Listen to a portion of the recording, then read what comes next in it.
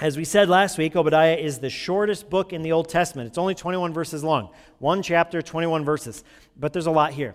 Obadiah is not a super exciting, encouraging book. Obadiah, the first 2/3 of it, says essentially God is going to destroy a nation. He's going to wipe them from the earth. They will be no more, is essentially the first 2/3 of the book. And then after that, we see Judah will be restored. Judah is going to come back, and that's what we're going to look at next week. Today, we're looking at verses 10 to 14. And so we saw last week that Edom, the nation of Edom, are prideful. And we saw specifically in verse 3, "Behold, I will make you," that was verse 2. Verse 3, "The pride of your heart has deceived you, you who live in the clefts of the rock, in your lofty dwelling, who say in your heart, who will bring me down to the ground?" They're prideful. They put their pride in a number of different things. In the area where they lived, which was easily defensible, they put their pride in their allies, their powerful, very strong allies that would help defend them. They put their wisdom in their wealth. They were a pretty wealthy nation, and in their wisdom, they were known for being very wise. They put their hope, their faith, their trust in the wrong place because they were prideful. Now, what Obadiah is going to do is he's going to shift. And he's saying, yeah, you were prideful, but here's what your pride led you to do. Here's specifically what you're guilty of.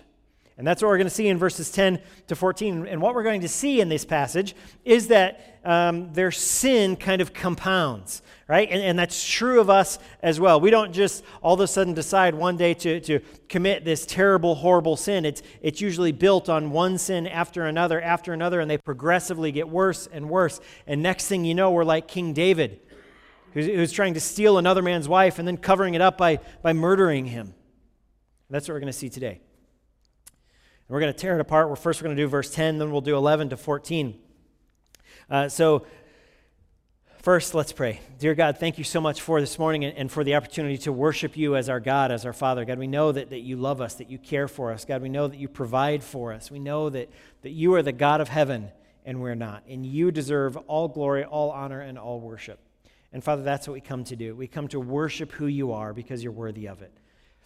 We come to sing your praises because, God, to be honest, we could sing all day, every day for 10,000 years and still not sing enough. God, because you are magnificent. God, we thank you for your word. We thank you that we can study your word and know that it will not return void, but that you sanctify us through your word. And so, Father, we know that you have revealed yourself through your scriptures. And God, we pray that you would be front and center this morning, that you would increase and I would decrease, and we would be blown away by how incredible you are this morning. Father, we pray these things in the name of your Son and our Savior, Jesus Christ. Amen. Amen. Well, what we see is Obadiah is going to demonstrate, to prove to us that the Edomites are guilty of a sin. The sin is actually kind of difficult to really name. One theologian called it unbrotherliness, which I don't know how old that guy was, but that word really doesn't have much meaning anymore. So we're not going to call it that. But it's kind of like a hard-heartedness, or the legal term for it would be a culpable negligence. Okay.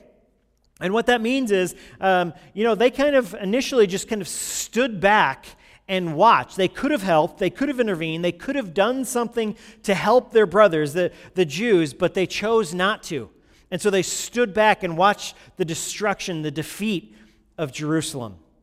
And that's kind of what's being presented. They could have involved themselves, they could have helped, but they chose not. In fact, they did the opposite. Eventually, they come in and they start attacking as well. Verse 10. We're going to see Obadiah begin. Because of the violence done to your brother Jacob, shame shall cover you, and you shall be cut off forever. You shall be cut off forever. Remember this promise.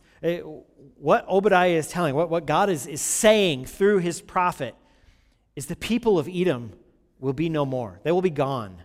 Right? That's why you and I have never eaten at an Edomite restaurant before. I have no idea what their food tastes like because they've been wiped off the face of the earth. And this begins kind of as a contrast in 14. The verses really present really culpable negligence or hard-heartedness. And it comes out of Edom's pride. What Obadiah is doing in the first two sections, first he says, you're guilty, you're prideful, and you're guilty. You've done some terrible things. Okay? That's 1 to 9. You're evil and you're prideful. And then in verses 10 to 14, he shows why they're evil and prideful. He's basically proving his point. He shows why this condemnation is valid and why the judgment of God is coming for them. So at first glance, these sections kind of seem to be talking about different things. If you read 1 to 9 and then 10 to 14, you might come to the conclusion and say, well, it kind of seems like there's two separate issues going on. No, verses 10 to 14 is proving verses 1 to 9. Your pride, right? Your pride has led you to do these things, these specific things that are evil and wicked. You have done them to your brother. According to Obadiah, the pride of Edom deceived the people into trusting, remember, their natural defenses, their powerful allies, their wisdom in the sight of men. They trusted in all of those things rather than in God. So they had become hard-hearted toward Israel. And all of this grows out of Edom's pride. And what Obadiah is doing in these two sections of his prophecies, he's making this accusation in 1 to 9. They're evil and prideful. And then again in verses 10 to 14, he's proving it. He's saying, here's what you did. Yeah, I'm going to call you prideful, but here's the evidence of your pride. Here are your actions. According to, in the second section of the book, the emphasis changes, and all of a sudden we find Obadiah dealing with what was a specific event in history. He starts talking about something that happened, an event. Okay, so in 1 to 9, he's saying, look, you're prideful. You're not a good people. You're evil. You're wicked, and God is going to judge you. Right? And that can apply from the time of Esau, their father, their founder, all the way up till the time that Obadiah is writing. He's saying, look, you are not good. You're not good to your brother. You're not good to the Israelites. You're not faithful. You're not obedient. You're not kind. But then in verse 10, he starts talking about an event that happened, a moment in history.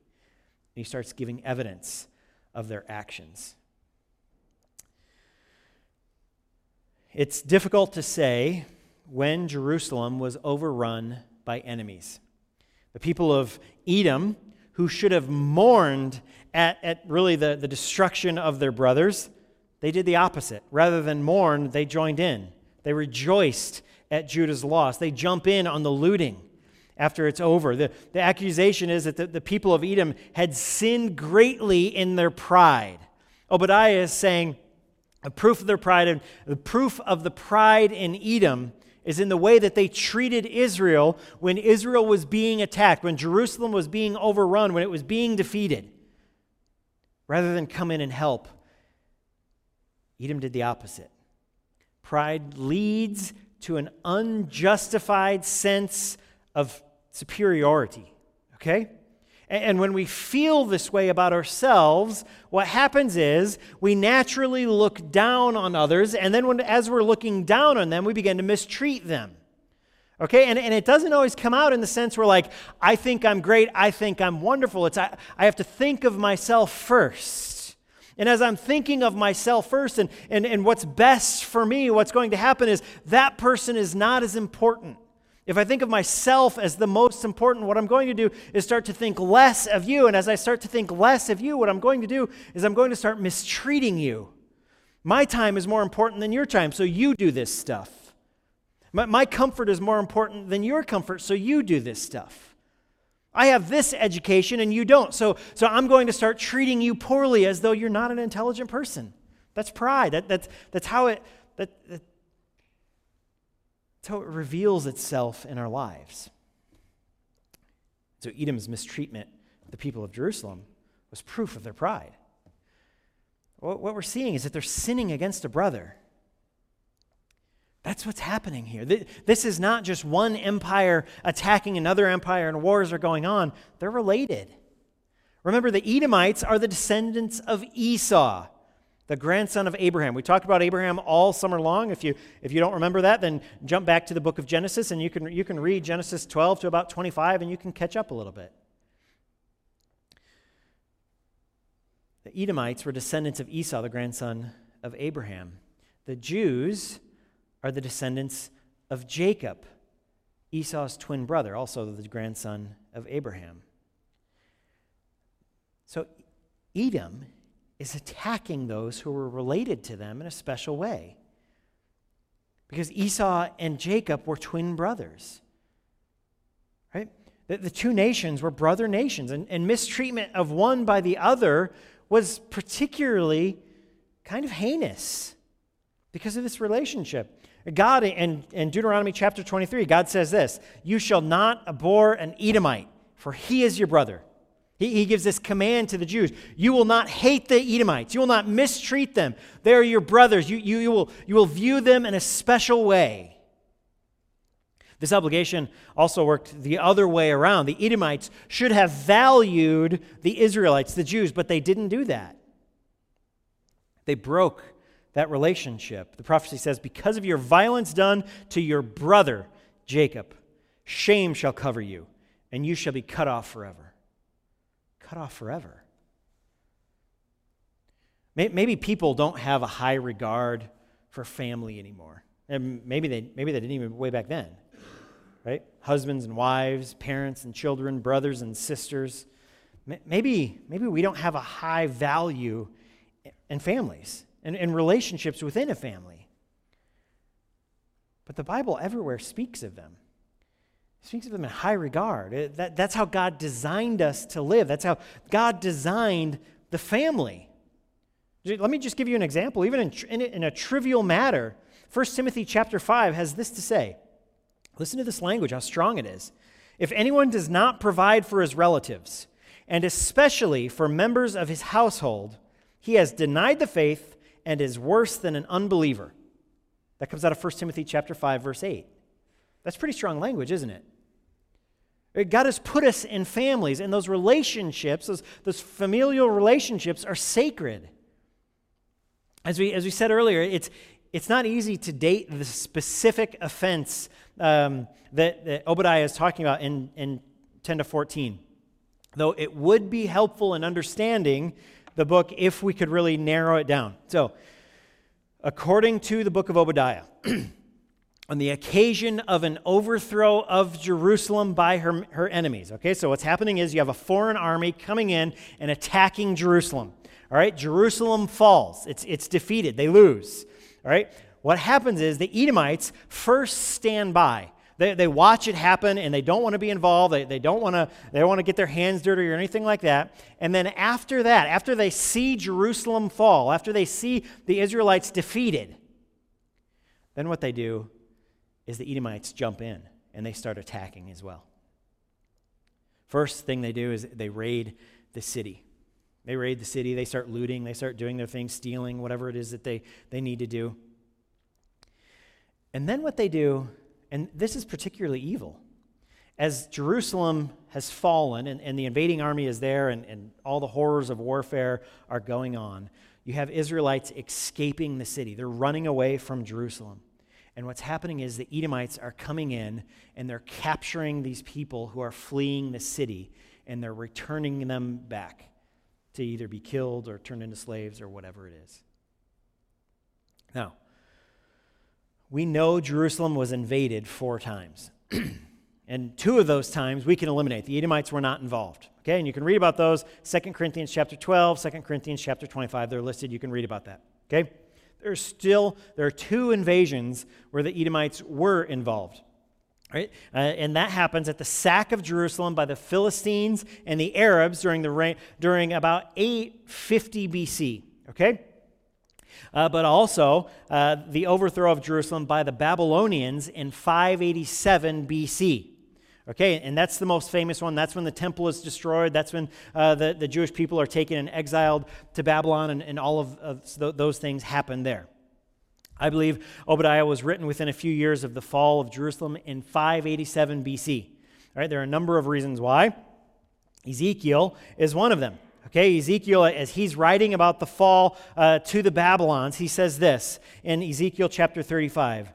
And say to it, thus says the Lord God, behold, I am against you, Mount Seir, and I will stretch out my hand against you, and I will make you a desolation and a waste. I will lay your cities waste, and you shall become a desolation, and you shall know that I am the Lord, because you cherished perpetual enmity and gave over the people of Israel to the power of the sword at the time of their calamity, at the time of their final punishment. That sounds an awful lot like Obadiah 14. Look, there are godly, brilliant theologians who are much smarter than me who would disagree with me on this, on exactly what time Obadiah was written. But honestly, we shouldn't get overly dogmatic about the date of Obadiah, because whether it was written in 586 or in the mid-830s, the message is the same. The message is that Edom is prideful, and Edom jumped in when Israel needed them. They jumped in and attacked them when Israel needed them. So what we're going to see is the compounding of sin. Obadiah verses 11 to 14 really demonstrates this. So look at verse 11 with me. On the day that you stood aloof, on the day that strangers carried off his wealth and foreigners entered his gates and cast lots for Jerusalem, you were like one of them. But do not gloat over the day of your brother and the day of his misfortune. Do not rejoice over the people of Judah in the day of their ruin. Do not boast in the day of distress. Do not enter the gate of my people in the day of their calamity. Do not gloat over his disaster in the day of his calamity. Do not loot his wealth in the day of his calamity. Do not stand at the crossroads to cut off his fugitives. Do not hand over his survivors in the day of distress. Scripture records that the growth of Edom's sin, and it actually records it over generations. Okay, we see its origins in the conflict between Jacob and Esau. You can read about that in Genesis 25, 27, and 33. Right? But we see it not just on a personal level, we also see it on a national level. Right? At the time of Israel's exodus from Egypt, Moses goes to the Edomites and asks them if the Israelites can cross over their land to get to the promised land. And the Edomites say no. In fact, if you even try it, we're going to send our military out and we're going to cut you down. We're going to destroy you.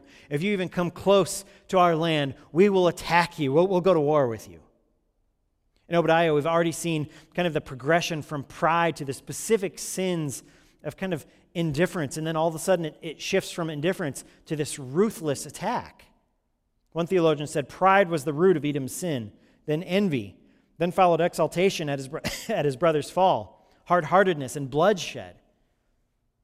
Like I said, there are few great sins that happen overnight. Very rarely do we commit these horrible, great sins just out of the blue without anything leading up to them.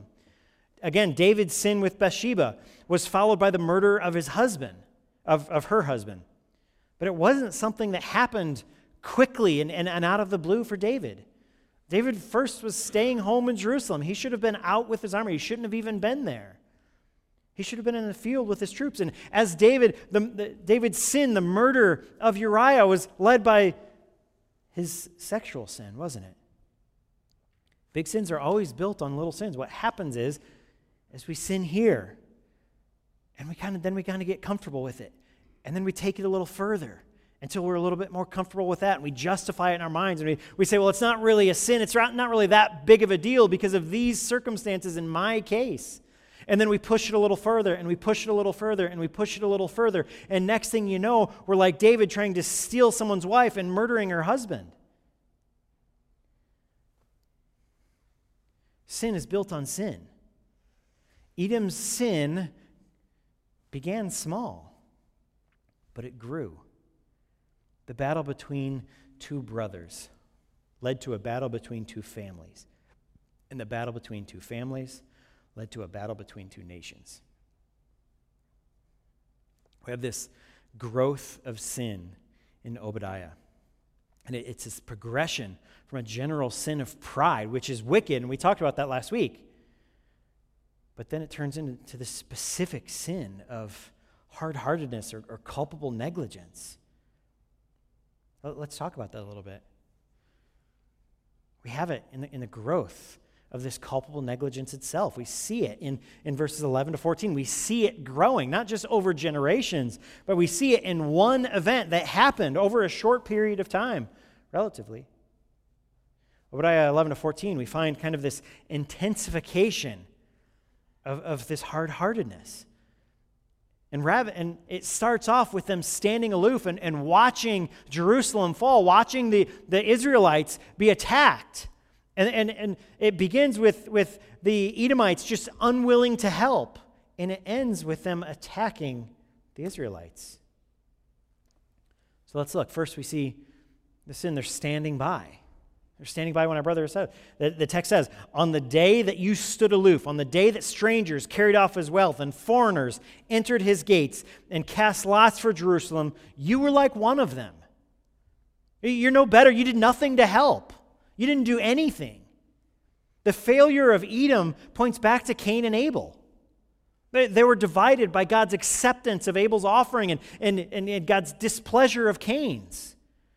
And so Cain was angry, and he lures his brother into the field, and he kills him. And when God comes back, God comes in, and God asks Cain, where's your brother? You can read about this in Genesis 4. Where's your brother? God already knows the answer. God knew what happened. You know what Cain's response is? It's so arrogant. Cain's response is, am I my brother's keeper? He's saying, I don't know. Do I have to keep track of him? Do I have to watch him? Am I his babysitter? How would I know where he is? Why would I care? Am I my brother's keeper? Why are you asking me this, God? But that's what Edom was doing. Edom is watching their brother be attacked and defeated and destroyed. Edom is watching the holy city of God be destroyed, be overrun. Watching the temple be ripped apart. Jerusalem was threatened by enemies. And the people of Edom sat there and they said, what's that to me? This isn't my fight. Am I my brother's keeper? Do I have to involve myself in everything that the Jews involve themselves in? Do I really have to care? This isn't my fight. Why should this matter to me? If they fall, it serves them right. They should be more like us. They should be wise like us. They should have, live in these cliffs. This isn't my problem. This is their problem. I'm staying out of it. You compare it to Cain and Abel. To be honest, this begs the question. And maybe you've asked yourself this question before. Look, we know that Edom was wrong. We know that Edom was sinful. But that question, am I my brother's keeper? Have you ever asked yourself that? Am I my brother's keeper? Am I to be concerned with my brother or my sister? Am I to be concerned with what's going on in the life of another Christian that I know and care about, someone who goes to my church? That's a question that Christians often ask themselves. And let me just answer this for you in case you've ever asked yourself this question. Yes, you are. You are your brother's keeper. You absolutely are. You have a responsibility to other men and other women, and a special responsibility to those within your family, right? And the family of God, which is the church. You absolutely have a responsibility to them. God holds you accountable. Where you can help, you must help. Where you can encourage, you must encourage. Where you can defend, you must defend. Yes, you absolutely are your brother's keeper. Now, I'm not saying that you need to go jump into everyone's business and get in the middle of arguments and all of that stuff, but you are to encourage, to help, to defend, to support your family and your church. Absolutely. The first offense was bad. Edom just stood back, and they said, not us, not our fight. We're going to stay out of this. It serves them right. They shouldn't have been mouthing off to Babylon. But then we see it progress. We see a second sin. It's going to happen in verse 12 and verse 13. It's mentioned. Do not gloat over the day of your brother in the day of his misfortune. Do not gloat over his disaster in the day of his calamity. That's verse 13. You see the progression there from the first one, from standing aloof to now they're gloating. Right? They're gloating, they're laughing at him. Serves them right. Serves them right. Look at them.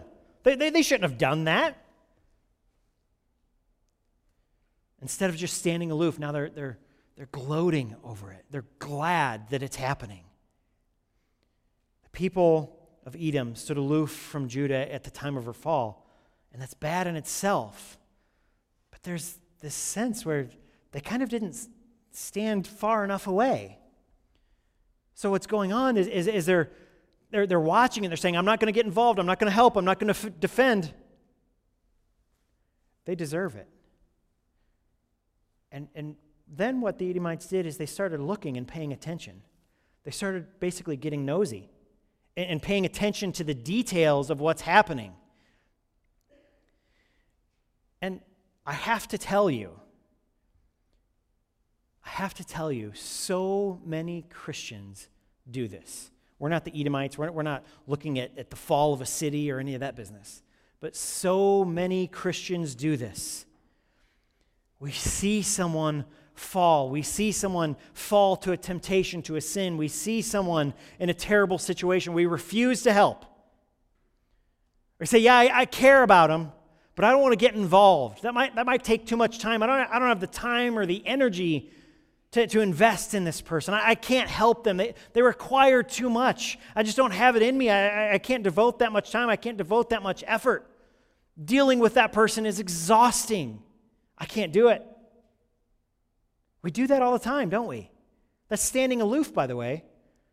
But then you know what we do? As we're watching someone fall, as we're watching someone deal with sin or their life fall apart, we are unwilling to help, unwilling to support, unwilling to encourage, but we're very much willing to find out the details of their sin. And so what we do is we say, I can't help this couple as their marriage is falling apart and all sorts of things are happening and they can't get along. I just can't devote the time to help them and to serve them and to encourage them to come back together. I can't do it. It's too much for me. What did he do to her? He's been spending a lot of time with his secretary. Is that what you said? Wow, they've had problems for years? I didn't know that. And so we stand away unwilling to help, but we get close enough to hear the details and gossip. We do it, we're guilty. And rather than standing far away, we elevate our sin by kicking them while they're down. We do it. That's what the Edomites are doing here. The Edomites were unwilling to help in any way. They said they deserve it, this is what they got. But they got close enough to hear the details. They got close enough to know what was going on. They wanted to hear the gory stories of Jerusalem falling. And Christians want to hear the juicy details of a marriage falling apart or someone falling to the sin of pornography or whatever it might be. I'm unwilling to help, but I definitely want to hear what's going on. Then we start gossiping and kicking them while they're down and dividing the church and attacking. It's evil and it's wicked. It is. So many Christians do this. So many Christians are unwilling to help their brother or their sister when they're struggling, when they're failing, when they're hurting. And then we start kicking them and attacking them when they're vulnerable. That's evil. It is absolutely evil. Don't be too curious about someone else's sins. Don't focus on knowing what's going on in their life. Look, and I'm not telling you that you can't help. I'm not telling you that you shouldn't be a servant of the Lord and serve them. I don't mean that if another Christian is falling in sin, that the sin itself is to be ignored. But the principle for dealing with sin is really the first verse of Galatians chapter 6. Brothers, if anyone is caught in any transgression, you who are spiritual should restore him in a spirit of gentleness. Keep watching yourself, lest you too be tempted. So when we see a brother or a sister struggling or failing or their life falling apart, yes, we jump in. Yes, we help them. We encourage them. We pray for them. We open up the scriptures and disciple them. We don't ignore the sin that's there, but we seek to restore them in gentleness. We say, I care about you. I love you. I want to see you restored. You need to repent. You need to seek forgiveness. Let's do this together. I can help. That's why the scripture says, bear one another's burdens. That's what it's talking about. Our obligation is to restore if we hear about it. Lovingly call them to repentance. Disciple them. Show them how to seek forgiveness and how to walk to restoration. That is our responsibility to one another. The Edomites refused to do that. The Edomites looked and they watched, and then they wanted to hear the horrible stories of their brother being destroyed. Christians do the same thing in the church. We do the same thing when we gossip about other people's sins. That's what's going on there. And again, it's evil and it's wicked and it brings God's judgment. But it doesn't stop there. And the growth of their sin, second half of verse 12. Do not rejoice over the people of Judah in the day of their ruin. The progression is easy to understand. Look, whenever there's hostility between two brothers or nations or churches or whatever it may be, and one sees the other in kind of a misfortune, or one sees the other falling or failing in hardship, the natural thing, the natural response is to be happy about it. I don't like that guy. They treat me terribly. It's awful. He really just talks bad about me all the time. Oh, now he's falling. He sins. His life is falling apart. That makes me happy. Serves him right. Makes me laugh at him. That's what's going on here. The Edomites are overjoyed with the fall of Jerusalem. You might ask, do Christians really do that today? Absolutely they do. Absolutely we do this. Christians gossip and slander other Christians and can even be happy about the sin of another person. And somehow it makes them appear better, as though the sin of another person makes me look good. It's ridiculous. That behavior is wicked. The next thing we're going to see is boasting. Again, in verse 12. Do not boast in the day of distress. This grows from pride, and it's related to rejoicing in another's failure. We rejoice because we consider ourselves better, right? The pride tells us that we're better, more important, and so we rejoice at someone else's failure, at someone else's defeat. We saw ourselves on the same, or if we saw ourselves on the same level as others, we would mourn with them. And turn to God in humble thanksgiving that we have been spared, even though our sins are many. We're guilty just like the next guy. But so often we don't see ourselves on the same level as others. We see ourselves as greater or more important than others. And so we take joy in seeing others fail and fall. At this point, there's kind of a transition.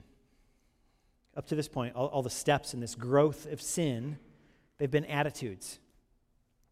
Attitudes of pride, of course, but they've been attitudes, or at least maybe actions kind of a negative sort, right? The Edomites stood aloof in the day of Jerusalem's fall. This led them to look down on their brothers, rejoice in the misfortune, ultimately boast that they were stronger, better, wiser, superior to the Israelites. But this can't be just attitudes. When we have these attitudes, it always leads into actions, and these actions are sinful.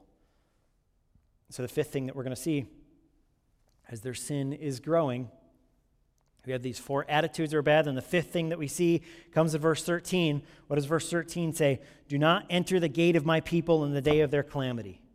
The Edomites entered into the gates. They started looting and robbing and attacking. The next thing is that they looted their wealth.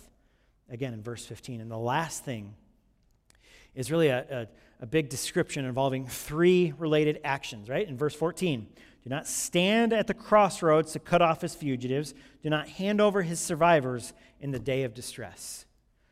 As the Israelites were fleeing Jerusalem, as it's falling and they're under attack, the Israelites are fleeing, running away from their enemies. What's happening is the Edomites are blocking their path, capturing the people, and returning them to be either killed or enslaved.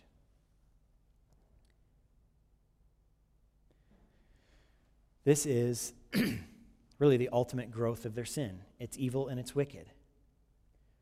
But it's something, again, that Christians can be guilty of today. And I get that our city isn't going to be attacked by our enemies or any of that stuff. It's a different context, but the same thing can happen. See,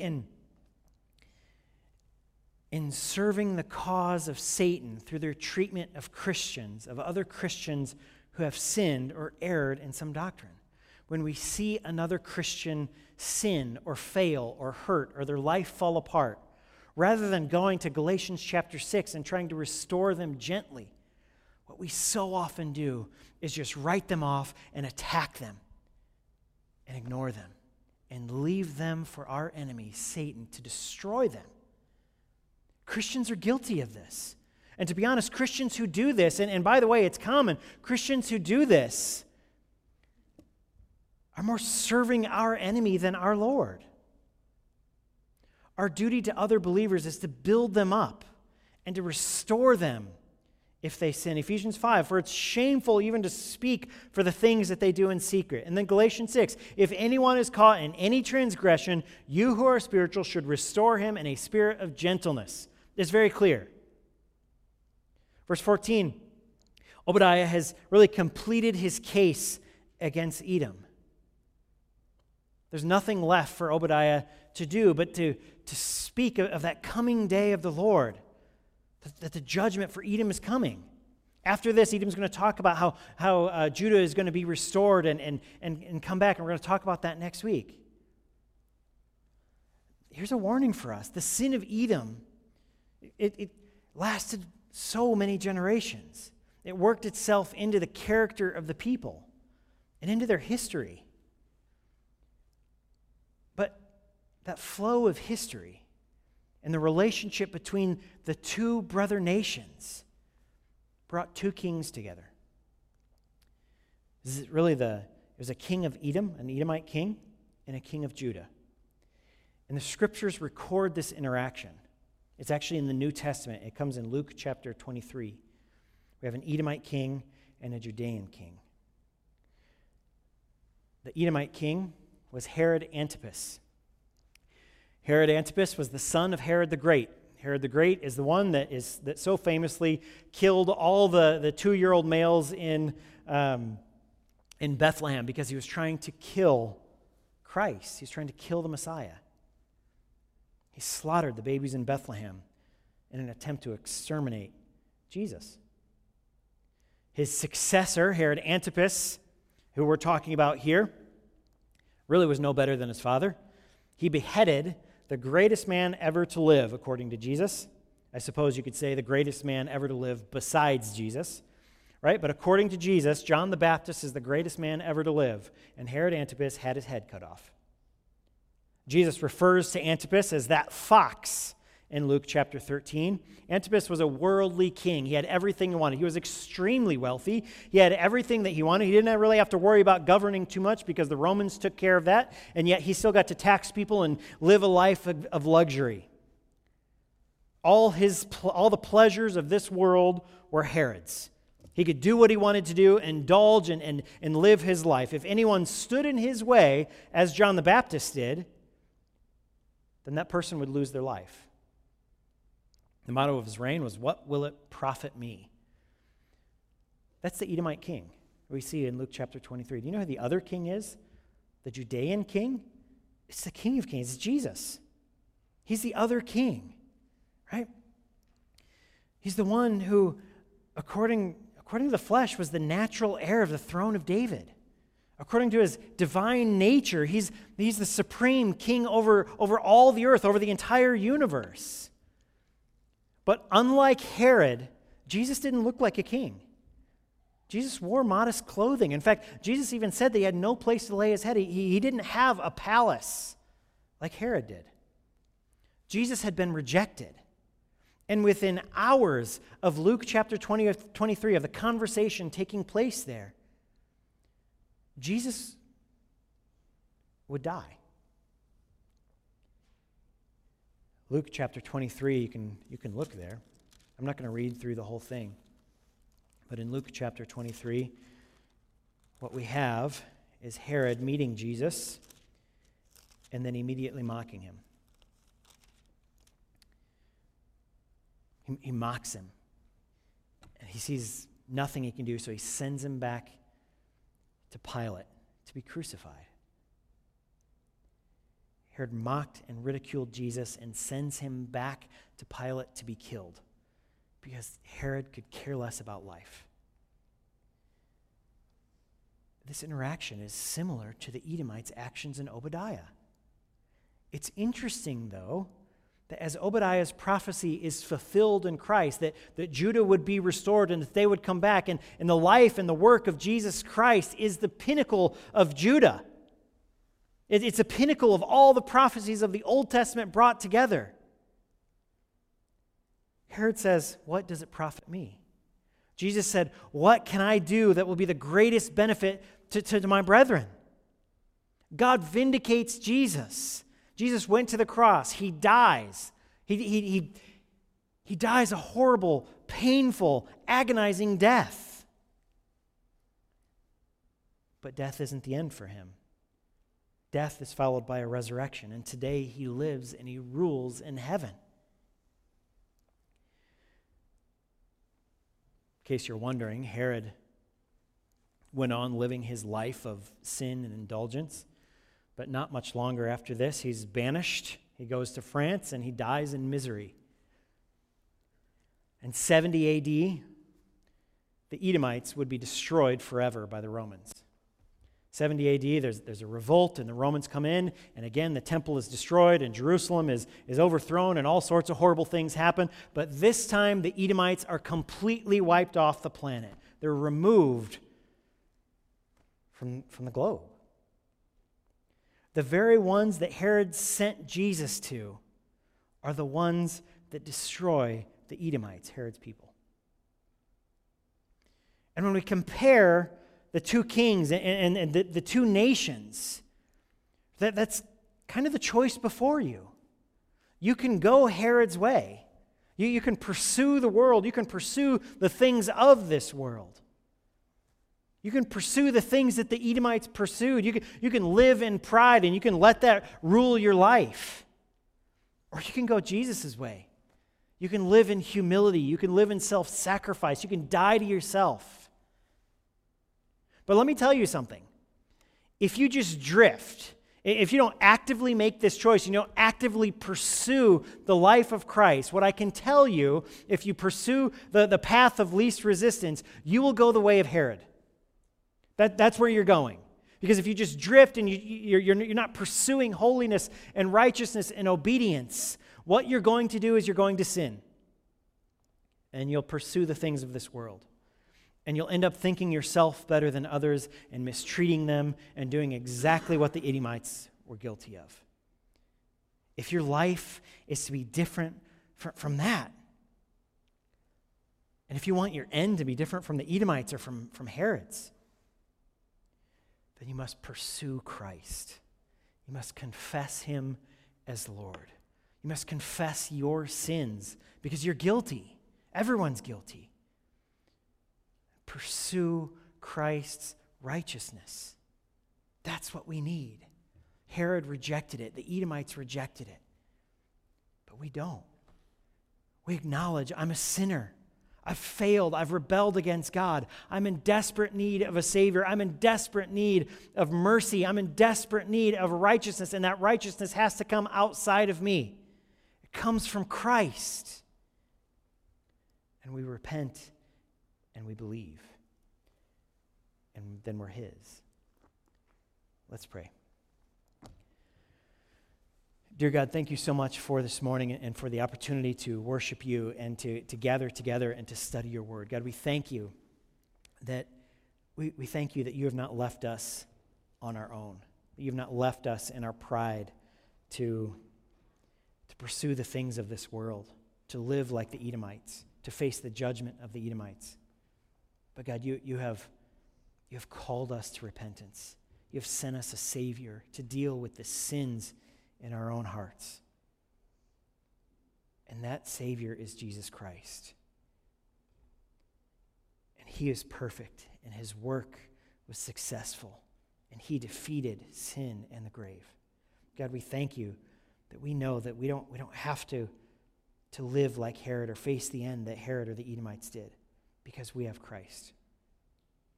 God, I pray that if there's someone here who doesn't know you, doesn't understand what it means to repent of sin or know what it means to cry out for Christ, God, I pray that you would reveal yourself to them. I pray that you would show them their own sins and who Jesus is. Father, we love you, we praise you, and we worship you. We pray these things in the name of your Son and our Savior, Jesus Christ. Amen.